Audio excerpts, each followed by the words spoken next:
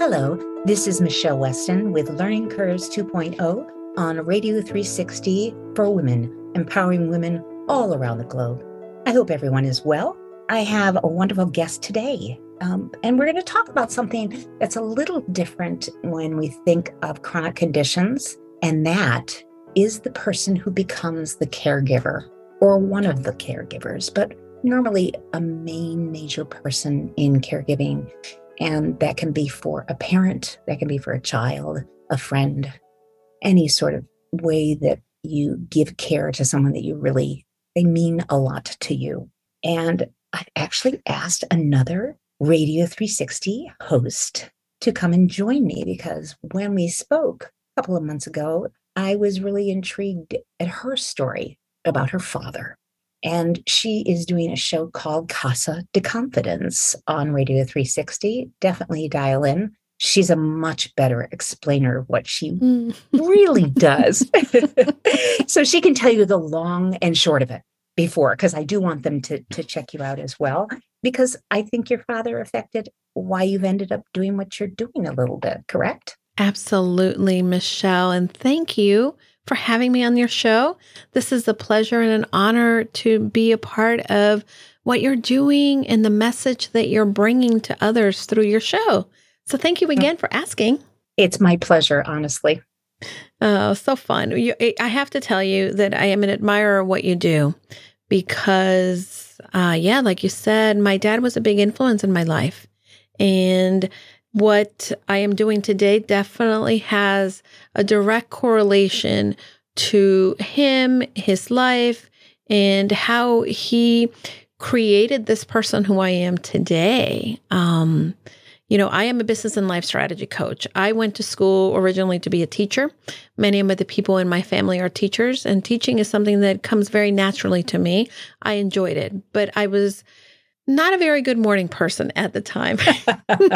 And you need that to teach a class. You have to get up early. You have to invest a lot of time. And honestly, for as much as I love teaching and being in that environment, I also knew that I wanted more of my life. And I wasn't sure what that more meant. I was able to get recruited for a job with an educational company. Again, thanks to my dad. My dad worked for a non-for-profit company, a consulting firm that did a lot of work for the Agency of International Development. And this organization did a lot of grant writing, proposal writing to get grants and money from the World Bank, from AID, and implement these programs around the world. They were a non-NGO, social justice organization. And I learned a lot in how you don't have to be in government to make an impact, and you can actually create a great ripple effect into the world by doing what you do best. Wow. I learned to do grant writing, and as I started to work with this organization, I had a background in sales from, working at retail and working in retail through college and after college. After I worked in teaching, I went to work for Macy's as your bridal manager. So I had a sales background. So That's what you and I have in common. I was over at Bloomingdale's doing the same thing. Well, there you go. So here we are. And I really enjoyed it all, but I knew that was not the right fit either. I didn't necessarily loved working the holidays and being on my feet a lot. And I really loved the business part of it. So when I was recruited by this company, this educational company in New York, I lived in New York at the time, and I love melting both things, the education and the business, the sales, and I was good at it. And I started to grow through the company. I started to get promoted and move up. And as I moved up, my dad was that mentor. He was always a dear friend, mentor, supporter, challenger of anything I did, but my first cheering squad with everything that I did. And again, someone that I could count on from an early age. He shared the quote by Henry David Thoreau. My dad was a voracious reader. And the quote is, "Go confidently in the direction of your dreams." Promptly, as I think a teenager, I started to adopt that quote into my life. And it became sort of a mantra. Anytime that I felt uncertain, he would remind me, "You can do it. It's okay. Go after your dreams. You can do anything you set your mind to." And of course, as an older child, the oldest, I am naturally outgoing, leader, confident.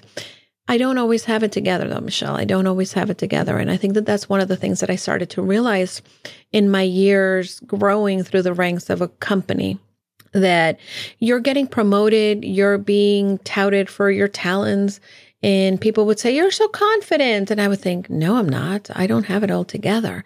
And that's just kind of like this misconception in the world. Mm.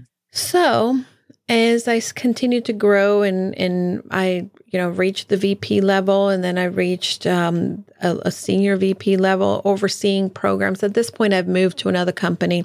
And again, my dad by my side, I went through a divorce, moved out. And again, dad by my side, and he would remind me, "You can do it. You can." And always had that. I remarried, and then I came to Connecticut. I moved out of the city. I left the city that I love, and I came here and continued to grow through this organization. And I always had a thought that I would leave what I was doing in the corporate world some later date in the world to help other women empower them, because I knew that not everybody had a cheerleader like my dad, or someone who had the experience that can train them, or someone to bounce things off of. And I knew that that was probably in my future. Now, my dad, actually, he is not here anymore. And it's been 8 years since he left this world. But when I was laid off at the beginning of the pandemic, I knew that this is exactly what I was going to do. I was going to go after my dreams. I was going to do it confidently. And I was going to then make an impact on the lives of other women by helping them build their own dreams and find the confidence that it takes to build a business or create a brand or do the thing that maybe they didn't realize that they could do. So yeah, that's me, and that's a little bit about me. And now I host a show. I'm a business and life coach for other women, and I am also a speaker and author.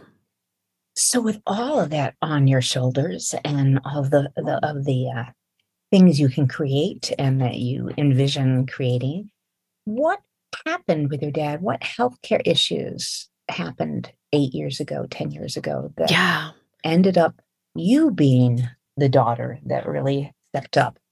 Well, I have to tell you that my dad was the epitome of someone that did not intend on growing old gracefully. He was going to do first of all, for those people who may be from your listeners who know New Yorkers, he's a New Yorker through and through. And he grew up in the Upper West Side in the 1950s. So he was that charming, debonair character from the 1950s movies that would charm the heroine in the movie. Always had a kind word, always had a handkerchief to give you when you cried. And he was just, he loved to laugh and loved to dance, and he was the life of the party. Love that about him. And I guess we're very alike in those ways, but, healthy was his thing. He would work out every day, even into his 80s. He turned 80 in 2012. He turned 80 and again, was working out every day. He ate healthy. He would always say, "Honey, you have to have vegetables at every meal because you got to get in your vegetables." And he would talk about drinking water even before, we hear all the gurus talk about it. And one day he just started to feel tired. He started to feel not himself, and he wasn't getting the energy. Now, mind you, I had been after him to quit smoking because that was the one thing that he started at the age of 12 and never gave up. 12 years old. Is this background in your family? Is this something that your culture sort of You did? know, he grew up in the projects. He had a mixed descent, Puerto Rican and part Italian, a little bit of everything in there. But he really, at the time, again, the Upper West Side was not what it is now. But he just tried. He joined the Air Force to leave and to find a better life. Then he put himself through college after that, went to City College, and continued to always find a way to better himself, to learn more, to be different. And those are the traits that I definitely continue to adopt from him and have really become part of my value system.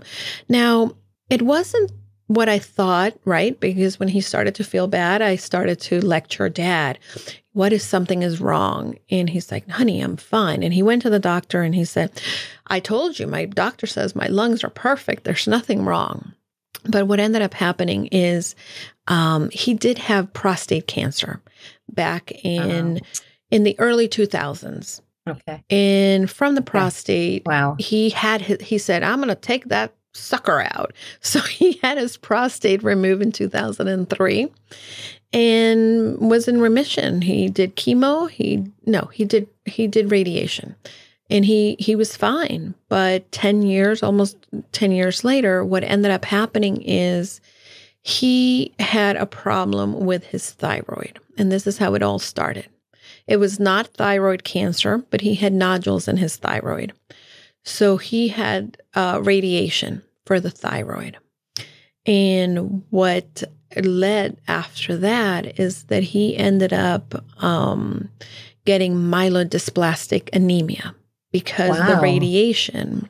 In this part, it's sort of the leukemia and anemia had a child. It's basically what it is. And for those people who are familiar with Robin Roberts from Good Morning America, is the same thing that she had. You can treat it with bone marrow transplant, or you can also have more radiation. But my dad at this point was not a candidate for the bone marrow because of his age. And the way that he was treating it is through blood transfusions on a biweekly basis. And he was, again, going for his little transfusions, and he would work out. He would do everything that he could to continue to, get healthy.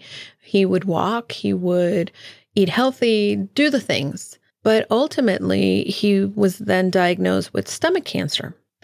And he had surgery that removed the mass. That's crazy. Yeah. That's crazy. They removed the mass. And this is probably in February of 2014. They removed the mass, and then they couldn't do radiation because he had myelodysplastic anemia. And basically, when you do radiation and they're killing your white blood cells and your body doesn't produce them, then you have a problem. But they said they had gotten all the cancer.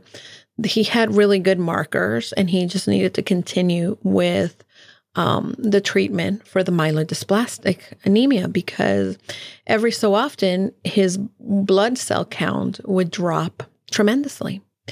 And he started to talk about, hey, I'm not here forever. And of course, I would say, Dad, I don't want to talk about this. But he knew that he was in borrowed time.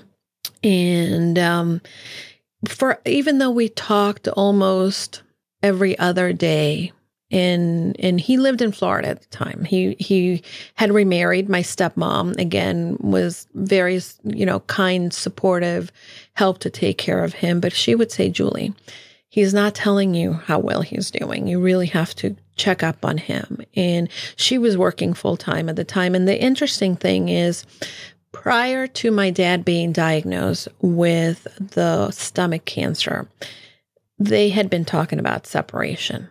So my dad we had been talking about him actually moving to Connecticut, even though he wanted to golf every day of his life, because that was the ultimate dream for him. And living in Florida, he could do it as often as he wanted to. But again, the disease really started to take its toll. And it wasn't until the beginning of December of 2014 that we had just spoken a couple days before.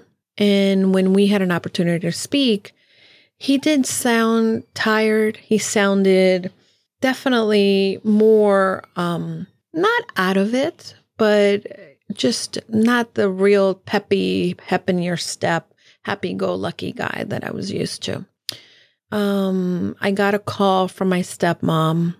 It must have been a Tuesday night because I remember I was coming back from one of these things that I committed to on Tuesdays, and I was coming in and I was about to come in the door and the phone rang and it was her, not my dad, calling. And immediately I knew. And she said, "Your dad's in the hospital. He's on his way via ambulance. I'd called him this morning. He didn't pick up. The neighbors came in and found him and he was passed out on the floor." And again, my dad, having been so independent his whole life, never wanted to rely on anybody, never wanted to, be the person that needed help. So as soon as I hung up the phone, I said, okay, I'm on my way. And I knew that this was possibly the beginning of the end for him. So I flew to Florida. I didn't even go to their house. I went directly to the airport. And because he, at this point, was in intensive care. Yeah, I arrived so you left the airport directly to the hospital. Oh, for sure. And he was already in intensive care. I have to tell you, there is the hospital where he stayed. What an amazing medical facility it is. I really came in, and I talk about this in my book actually, because it's sort of that memory that's seared in my mind as I was getting the rental car to go to the hospital. I remember already playing out the exchange that was going to happen between me and the security guard as I demanded to go at midnight into the intensive care unit. And of course, once I got there, they said, yes, go ahead. And I'm like, what? Weren't you going to argue with me? ICU is different. And you also had traveled and you were his daughter. Correct. So thankfully, we have nurses, especially in ICU, who absolutely would understand that. I'm glad to hear that. That's a very... Yeah, for sure. And so the security guard, told me 3rd floor, room number. I get to ICU and he's in a room in which, of course, and this is almost, several years before COVID, that, you didn't have the experience of having to wear a mask, having to wear a gown. At least I didn't. But you had to dress in the little outfit before you went in the door. And, I keep dressed those germs out. Yeah, it's because his blood count and any type of infection could have been incredibly detrimental to his health. His oxygen level continued to drop continuously, and that was really what was happening at that point. So I went in, and he was just so happy to see me. He's like, "Honey, I'm only here for a little bit."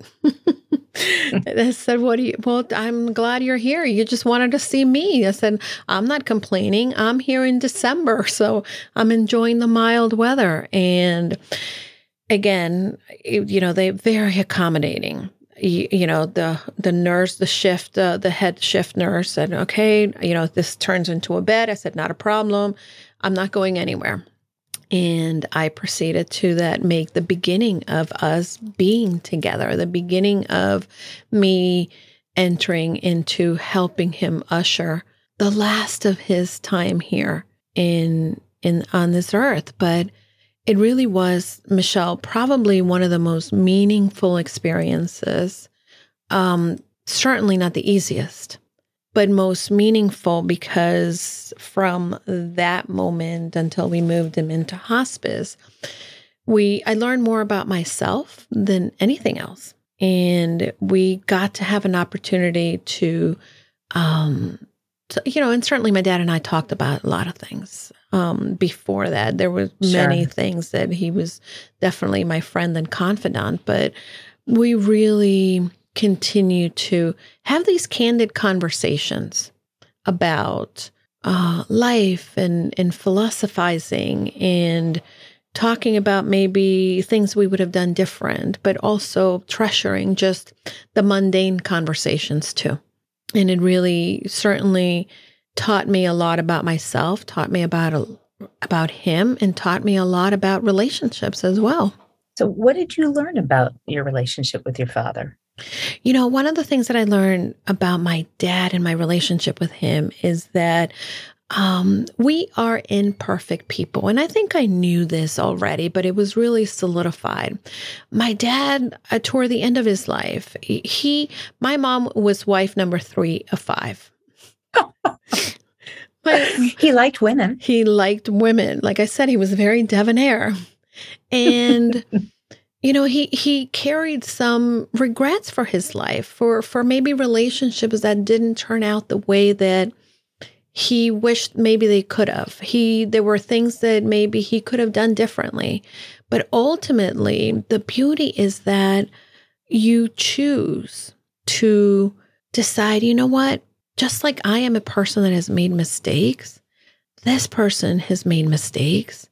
And what matters now is that we're here and the mistakes are in the past, but the today and what we may have tomorrow or not have tomorrow is what matters. My sisters have a very different relationship with my dad. My mom and dad divorced when I was 5. One of my sisters was 1, and my other sister was about to be born 9 months later. Wow. So I am the one who definitely lived with my parents. I am also the one who, knew dad differently than they did. Mm. My dad also had 2 sons from his first marriage who he had lost touch with until I reconnected with them on Facebook randomly 4 years before that. And he was able to meet one of them, make peace with one of them, create a relationship with one of them, build a friendship. What a gift. And it really was one of the gifts that I was so blessed that I could give to my dad, because I was honestly looking for a brother. I'm looking for my brothers because I knew I had brothers, and my dad would never talk about them. And I went and I'm like, you know what? I'm going to go find them and see. And I ended up having a beautiful relationship with him.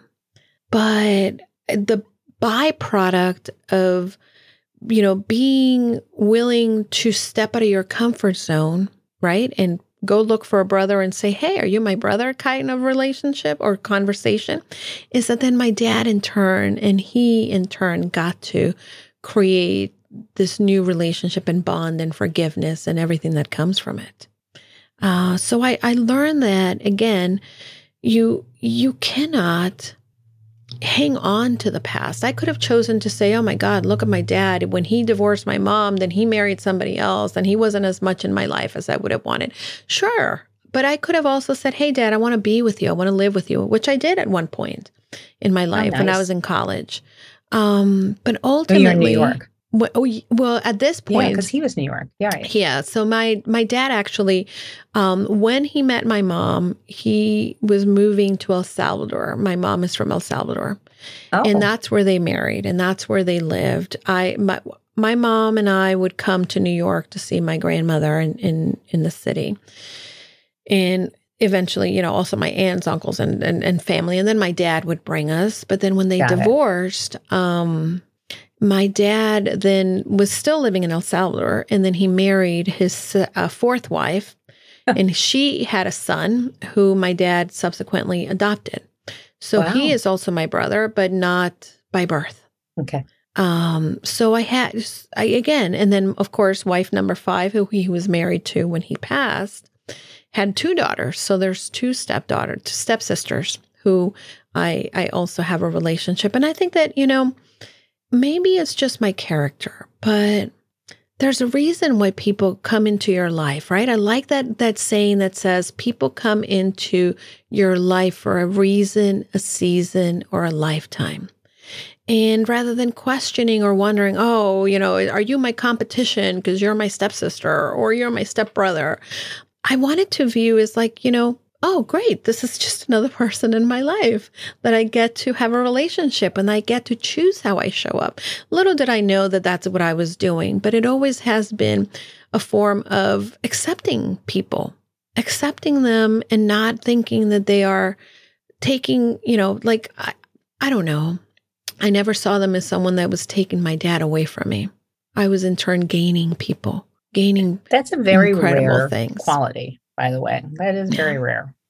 And but you got 3 brothers, and yeah, and I have to say, the richness of my dad's life, whether it was good or bad, has given me a wealth of riches for me as well.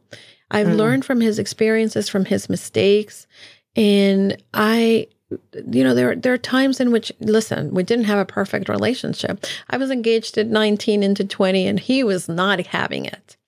I wanted to go, originally the college that I wanted to go to is a very conservative Christian Catholic school in the middle of nowhere, Ohio. And he was not having it either. He's like, you're not going there. And I remember that even in the times in which we didn't see eye to eye, we learned how to navigate through those differences with respect for each other. And he allowed me to have an opinion. And this is the one thing, Michele, that I think that I inherited from my dad, that maybe my sisters in particular, because we grew up in the same household with my mom, that we are a little different. To me, someone that is of a different of opinion doesn't mean that I'm not going to talk to you in the fear that, we're going to disagree. But everyone, we always disagree. Right. I think you disagree to disagree. Yes. And you know what?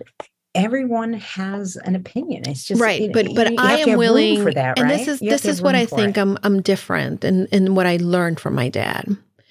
If you feel differently than I do, yes, we can agree to disagree, but take it a step further and learn why you believe what you believe. And Absolutely. You learn what I believe. And maybe if we choose to maybe talk about it, we're not about it. Not every person you disagree with does not mean that you're going to end your conversation in a fighting match. We shy away from conversations because people may not think or believe or experience the same things that we do. But when we shy away from these conversations, then we rob people from the ability to know us, from the ability to find out why we believe what we believe. And this is a lot of what happens in this world right now. That you're this, you're that, I'm in that silo, I'm in the silo. I don't even know why you believe what you believe. I actually saw a TikTok yesterday, by the way, because that's where I get my news. Of all things, right? Of all things. and I thought, this is exactly it. There is a young man, and it was his teacher making the TikTok. She says, I teach in a very rural part of Oregon, in which there is an organization that wears bed sheets, and it's very prevalent here. And it's, they don't believe in the Holocaust happening. I have a student whose parents are part of this organization. And part of the curriculum that I have to teach is the Holocaust. And, this young man said, I don't believe that. I've been taught to not believe. I believe that's a conspiracy theory. And the teacher continued to share, well, this is why I believe it happened. Oh, and by the way, as a teacher, yes, here are some archive photos. Here are some anecdotal conversations. And that asking and giving and taking in the conversation was able to then educate someone in a perspective that was not his own. And listen, yes. The teacher didn't do it to change his mind or bring him to her side. She did it because she believes strongly that through education and right information, and listen, that doesn't mean that she's perfect, but it's important to be understanding of each other's thoughts. And she really explored, why does he believe what he believes and what makes him do? And that's a piece that it's missing. And I think that that's one of the lessons that thankfully I've been able to gain from my dad, that there is the ability to have the discourse, the conversation, and stay curious as to what you believe and why you believe it. It's interesting that the things that, you get to learn. I'm sure. What did you learn about yourself? Was it more how like you were, or?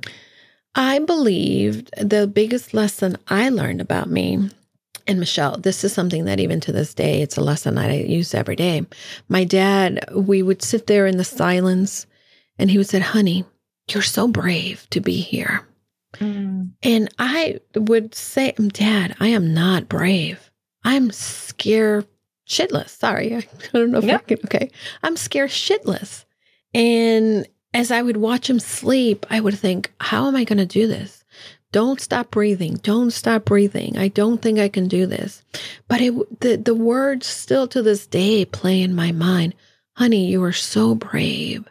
And I learned that in the middle of grief, in the middle of pain, in the middle of all the emotions that you feel when you're going through something like that, there is the ability to find out what we're really made out of. And that when we don't believe we are made out of the bravery, the strength, we are. We just have to give ourselves an opportunity to go through it. I think those are, I was going to ask you about pearls of wisdom, but I think you've just given us some very clear ones for people struggling with this point in their parents' lives. Is there anything else that you can share with the listeners about things you can pass on to them that you feel will be useful as a caregiver? Yeah. So, one of the things as a caregiver is you have to remember that you can choose how you're going to show up in this moment. You can choose to decide that, again, I think when I refer to this experience, and a lot of people will say, oh, I had to be there, or I had no choice but to help them because nobody else would be there. You know what? I got to be there. That was the privilege of my life. The privilege of my life to be able to have conversations with someone who, by the way, my dad was scared. My dad was not only physically in agonizing pain, and every moment was just difficult. Breathing became so hard.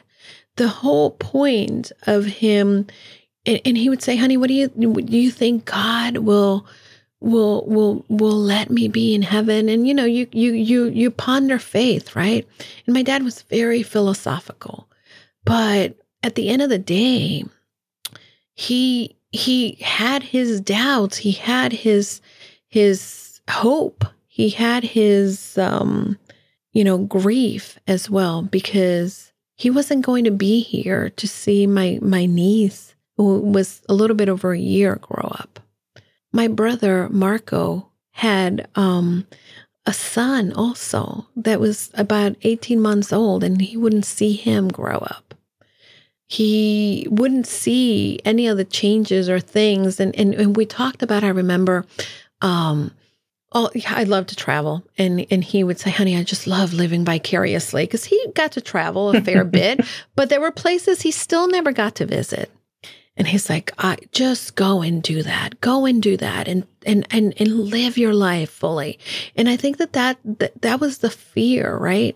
We want to go ahead and share with others our ability to really be able to know that when we feel something, that person in the other end, whether it's someone you're caring for or someone that's caring for you, may be feeling the exact same thing that you are. I think that's important. I think, seeing that there is a dual mirror on there, I'm scared and you're scared. Yeah. Because, for different reasons. I'm scared because you're going to leave me, and where am I going? Yeah. I kind of know, but where am I going? Yeah. He was so funny though, Michele, too. And I think that this is the other thing that a lot of people forget. There is joy in the process. And there is a time too where people think, oh, your dad is dying. It's a terrible time. It's a sad time, or whatever it might be happening. But we are incredible beings in which we can allow multiple emotions to live at the same time. There was so much joy at that time. there was fear, there was, anger, and all of these emotions can live in me and in the circumstance. And that doesn't mean that we're broken because maybe we're feeling excited about something or something brought us joy.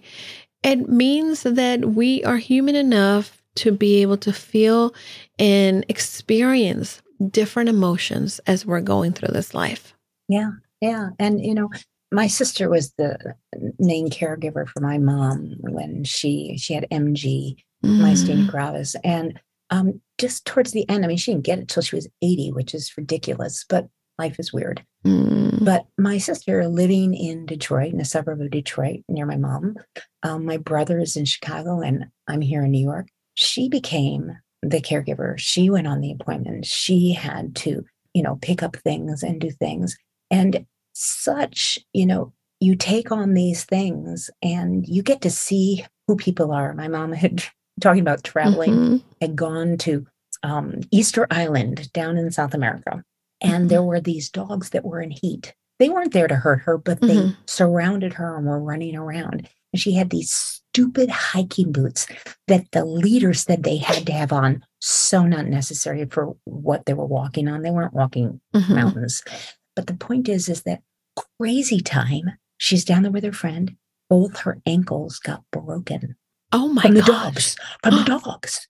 Wow. Yes. So she had to be shipped up from Easter Island to the main island. And then my sister had to organize her getting on a plane, coming through, having an ambulance there. Wow. Wow. How for us, how children, how siblings show up is very interesting. I gave my sister a break during my mom's illness, and I came in from New York and stayed there so she could get away because it's hard. Yeah. It's very hard on a soul. And you get to learn things from your parents. You also get to see where you're alike. Maybe that's being my mother as opposed to my father, but you get to see yourself in a light.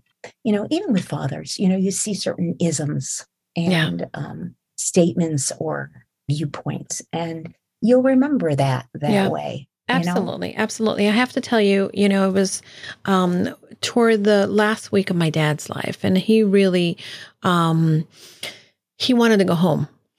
Sure. He wanted to go. He's like, I am not dying in a hospital. I'm dying at home.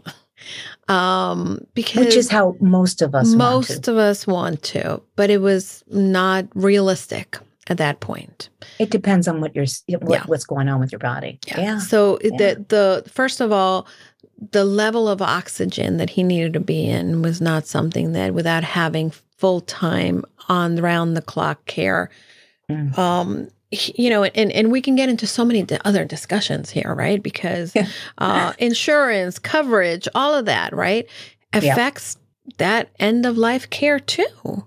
Yeah. And although my dad he was always a planner. His favorite saying, and I use this in my coaching all the time, perfect previous planning prevents problems, right? And he loved to plan and have a contingency to the plan. But there were things out of his control also. Sure.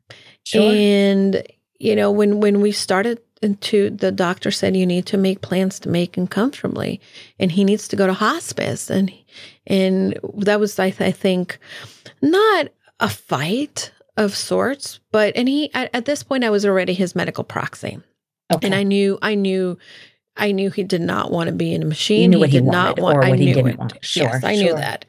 And the one thing that he wanted, is perfect for that. Yeah. And the one thing he wanted was to go home. And I said, you can't go home because you cannot have the care that is needed at home. Well, I'm dying anyway. Who cares? And it's like, well, don't you love stubbornness? Yeah. And that was, and that's exactly what it was. It was two stubborn people, but it was me reminding him that I wasn't trying to not help him, but I was trying to help him in the best way I could based on the circumstances. Sure.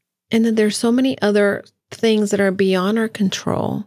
And we have to, at that point, say, well, if this is the best it's going to be, how can I make the best of what it is? So what did you do at hospice? Because you have lots of opportunities at some places to actually make it as homey Yeah. as you can. So As you can. So here's the story. This is Christmas, the 23rd of December. Oh, and they want him out of the hospital, by the way. I'm sorry? Just so you know.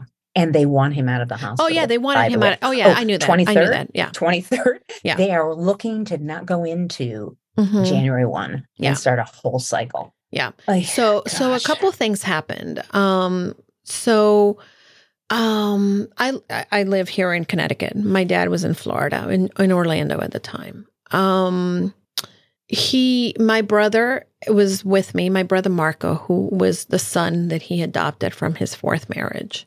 And he was there with me a couple days. Mickey, my other brother, who happened to work in Florida, although he lived in Louisiana. He had to go home for the holiday. Sure. And it was me and my cousin, who I was very close to, who has 6 children. He had passed away in August at the age of, 48. Oh, that's so tough. He had kidney disease and he had been in dialysis. So when my cousin passed away, one of the things, and talk about another very interesting experience. I happened to be in Texas for a business trip and went to visit him and called him and said, "Hey, I'm in town. Want to get together?" He's like, "Well, I'm in the hospital." And I immediately made my way to the hospital to see my cousin. And when I was in the hospital, his wife and his daughter were there. And I noticed like he's not feeling well. And I'm like, something is wrong. We need a nurse. And they didn't want to, they didn't want to push. They didn't want to be pushy or too. I was like, excuse me, there's something wrong. And then you see me calling the nurses because I'm the pushy New Yorker. So and you also became the advocate. I became the advocate. It turns out that my cousin was having a heart attack while I was there. Oh, goodness And he gracious. was rushed into intensive care. So I stayed. And then I gave his wife and daughter a chance to go home, get rest, because they had been in the hospital with him. So the following day, I was with him for the day. And then again, during that, this is 3-4 months before my dad, we started having those conversations. And I remember my cousin said, "Hey, when I'm not here, I want you to take care of the kids because I know that you're there for them. I know that they see you as another mom." I don't have kids, so these are as close as my kids as they get. You're the good aunt. And I said, "Don't be ridiculous. You're getting out of here." But we had these incredible conversations that I think also prepared me for what was to come with my dad. So That's really lucky. Fast forward to when we were at the hospital with my dad. We're talking about moving him into hospice. He finally agreed. My one brother who had been there for 2 days went back to Louisiana. That's Mickey from his first marriage, Marco from the fourth one. He was going back to DC to be with his wife and young son. And my dad said, "Don't you have the kids coming to you for Christmas?" Because since my cousin Hector had died, I told him to come to Christmas at my house. And they were traveling to my house. And I said, "Yes, but I'm not going home. You know, I haven't talked to them. I don't know." And he said, "Honey, go home for a couple of days and go make a nice Christmas for them." How nice. "And come back and I'll be here." And Like mind you, Michele, like I had arrived at that hospital and I had not even left to go to my dad's house because that hospital actually has a beauty salon and a spa. Stop. And I made friends with the nurses and with hospital staff. So I was showering. Listen to that, everybody listening. Make friends with the nurses. Make friends with the hospital staff. they got a lot on their plate. So Yeah. it's always better to befriend them Yeah, and like this. oh, for sure. And I'm telling you, like when there was a day and I was like the one of the nurses, her name is Pat actually, and I still every once in a while see her on Facebook because we became Facebook friends. Mm. I said, I need to go to my dad's house, 10 minutes away from the hospital because I need to go take a shower. And I know I'm not allowed to take a shower in this bathroom here. And she's like, well, why don't you go down to the spa and get a manicure and they will let you use the showers in there. Oh no. Oh, how lovely. And I was That like, so what? Okay, I'm in. So that's how I ended up not having to leave the hospital because I could shower, change, and not, and I wanted to be there. Refresh. And I didn't want to be anywhere else, except when my dad said, listen, go. And when you come back, so they were moving him into hospice first thing in the morning. I flew home. I flew home in an afternoon flight, and it was like the hardest thing. The ambulance that needed to take him to hospice needed to be equipped with a type of oxygen capability Sure. that he needed. But that is not few. They're far and few between. So by the time I made it home around midnight, the ambulance finally moved him into hospice, and he was angry. He's like, these people are incompetent. They said they were here in the morning. And I said, Dad, at least you're in there. What is it like? And he's like, well, it's actually very nice. He's like, it's like a nice hotel room. And I said, all right, well, I will talk to you in the morning. And he's like, well, you got to remember, you need to make sure these kids have a nice Christmas. I said, yes, but I'm just going to go home. I'm going to come back in a day or so. And he said, don't worry about it. You will be fine. I'll see you when you get here. We'll be fine. So that night I went to sleep. The next morning, my husband went to work. And as I was laying, you know how you're laying there half asleep, half awake. And I had not slept well because I've been sleeping in a chair for weeks. I started to get up, and then I felt it, Michele. I felt my dad come and give me a kiss on the cheek. And it was like that little beard that, he would scratchy in your cheek. And I remember just thinking, oh, I was dreaming with my dad. And then all of a sudden I'm like, no, I wasn't. And I called the hospital and the hospice. And my stepmom is like, no, he's here. And I said, oh. And I hung up. I came downstairs. I changed. And then I got the call from my stepmom. He's gone. He's gone. And I had a choice, Michele. I had a choice to think I failed him because I was there all that time and then I didn't stay till the end. Or I could have a choice to think he didn't want me to be there at the end. Julie, you were there at the very end in spirit and in soul because you felt him. And also, you were there when it counted, when he had to have an advocate, when he needed someone to fight for him and make sure, when your cousin needed someone to fight for him. You show up different ways. We always, humans always go to woulda, shoulda, coulda. Yeah. And you showed up the way you were supposed to show up. And I've never questioned that, Michele, because we talked about, the other thing that was happening is we're sitting on the hospital, and my husband, my dad says to me as I'm speaking to my husband, we're talking about golfing and how he wanted to go to PR and he was going to take my husband and my uncle and golfing. And he says, we're talking about it. He's like, oh, by the way, aren't you supposed to go to California for New Year's Eve? And I said, oh, don't worry about it. I don't even want to talk about that. He's like, listen to me. Life is for the living. You go to California. You go in that trip. And I'm like, Dad, I can't even think about that. We haven't even gotten through Christmas. But when it was all said and done, and here's the beauty of it, Michele, because I was home and I made a very nice Christmas for my nieces when they came. But that Christmas Eve, and I always have an open house for Christmas Eve. People can come and go. Sometimes we have 2 people. Sometimes we have none. Sometimes we have a few. But that night, Michele, every single friend that I have made here in Connecticut, like all these people came to the house and they had met my dad when we got married. Oh, how and nice. they knew my dad.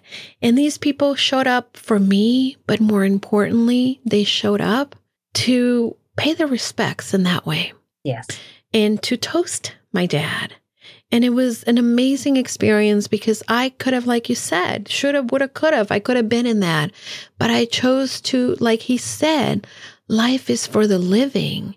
And, put some music on, dance like he enjoyed, have a toast in his name. And everybody got to make these wonderful speeches that, by the way, I filmed. And now when I'm feeling like I need a pick me up, I can go in and hear people say these wonderful things about my dad and remember how they were here for me in my moment of grief, how they were here for my nieces who had lost their dad. And I got to grieve that together. And also, I remember that I have all these recordings that I made while in the hospital with my dad. How smart are you? Oh, how wonderful. And so you can go back and I can listen. go back and listen to our conversations, or I can open my phone and look at the pictures of me holding his hand. Oh, Julie. Or I can, one of the last things I did as I'm sitting there in this hospital room, because we were looking at Christmas, I made a video for my dad. Oh, nice. And I used one of the songs that he loved. It was one of those pop songs, I Lived. And it's a video that every year, either his birthday or Father's Day or on Christmas, or on the anniversary of him dying, I play to remember that experience is about living. So whether you're a caretaker in the middle of the minutia, the messy middle, the painful middle, the uncertain middle, you got to remember that you can create the memories and choose how you're going to show up in a way that sustains you, in a way that creates the space for this person to transition to whatever is next for them. But they did it in a way that they felt supported, loved, and appreciated.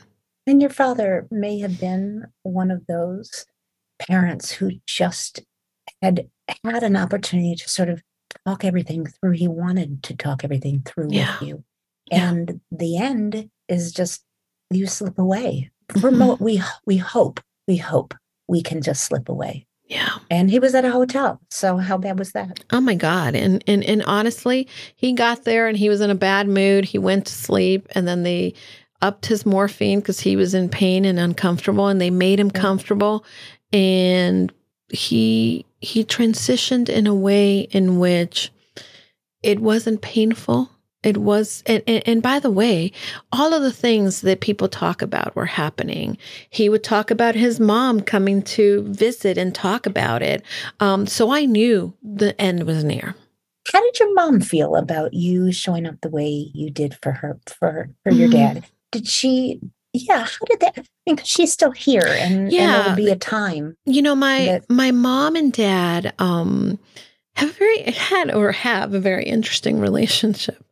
I don't think we have enough time to talk about my mom per se, but she and my stepmom are friends, had been friends. My mom, and so my mom was the person that was there for my dad when he needed someone, and vice versa. When my mom needed someone, she knew she could go to my dad. It was a painful experience, I think. My mom never remarried.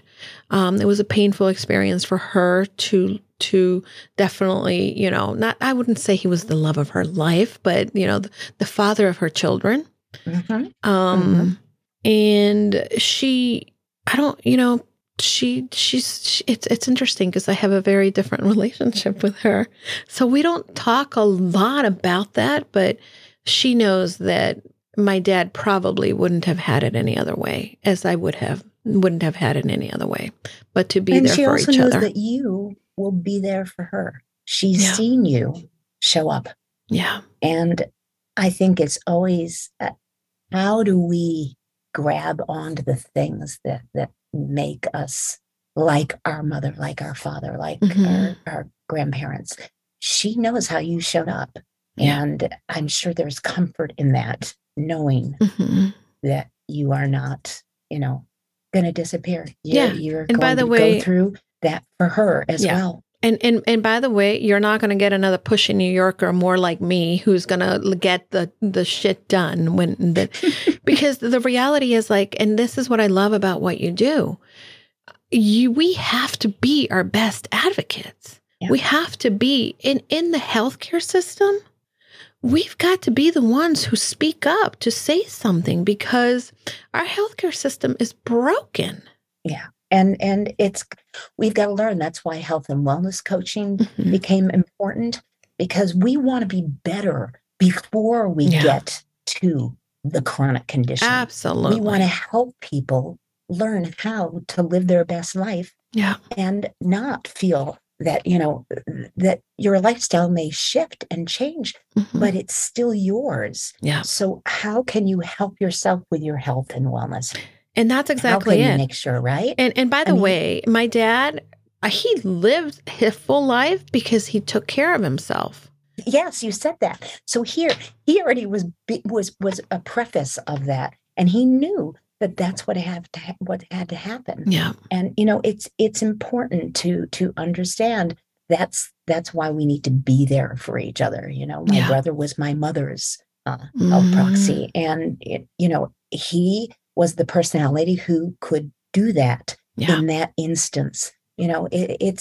Again, I've said to people, it's important to choose while you're here, even in your 20s or your 30s or your 40s, when you write things down. Your father wanted to be in control. He was, because he had a health proxy, because he said, Julie, I need to make sure that you make sure they do this and honor my requests. Right. And that is a gift. Yeah. And that any of you out there as caregivers, it's important to remember that. Even if it's somebody else who's the health proxy, befriend them. Don't be an enemy. Oh, make 100%. Sure if you see when you're with them more and more as illness goes on and may have an ending, make sure that the person knows that they may have changed their mind. So a conversation can happen. They can talk about, do you want this to be any different? Because sometimes we don't know, and I think it's important, Julie. I think it's really important to honor that. Your father's given you so many things. You and I are in a new relationship as friends and as hosts on Radio 360. And I feel so lucky, Julie, to be able to learn from you on what you've learned about confidence and what we can step up, and what I've learned about, self-esteem and body image. You and I talk about that because we have things to give each other. And that's what's great about empowering women. Women are really amazing. And I think that this show, talking about chronic conditions and all the pieces and the moving parts around it, is really important. And that's why I thought, you know what? I think I have an opportunity to let Julie share some things that you would share. You're ready. If it had been years ago, not so much. But now you can look at it, and you guys out there, she's smiling because she has positive memories about this. Yeah. And that doesn't mean that doesn't come with sadness and memory. Absolutely. But it also is nice to know, my husband, his mother died like 95. Can you imagine all that time? Yeah. You just want to make sure that how you remember people is really what holds on, and Absolutely. wherever they go, you'll see them later. Absolutely. And I will tell you that through the building of this business, through the impact that I'm hoping to make in the world, I do it because there's a woman out there that has a dream, And she did not have someone reminding her that she could dream it and she could achieve it and she could do it. So because that was done for me, I want to be the believing mirror that somebody else needs in their life so that they can reach their goals, so that they can have the freedom they want for their lives. I think that's a really good place to stop, because we've shared where you can be that caregiver and be that support and be that advocate. And I think that that's enough food for fodder today. And I look forward to seeing all of you listening next week. I wish you well. I wish you health. I wish you happiness, and have a great day. Thanks, Julie. Thank you, Michele. And don't forget, go confidently in the direction of your dreams. Absolutely.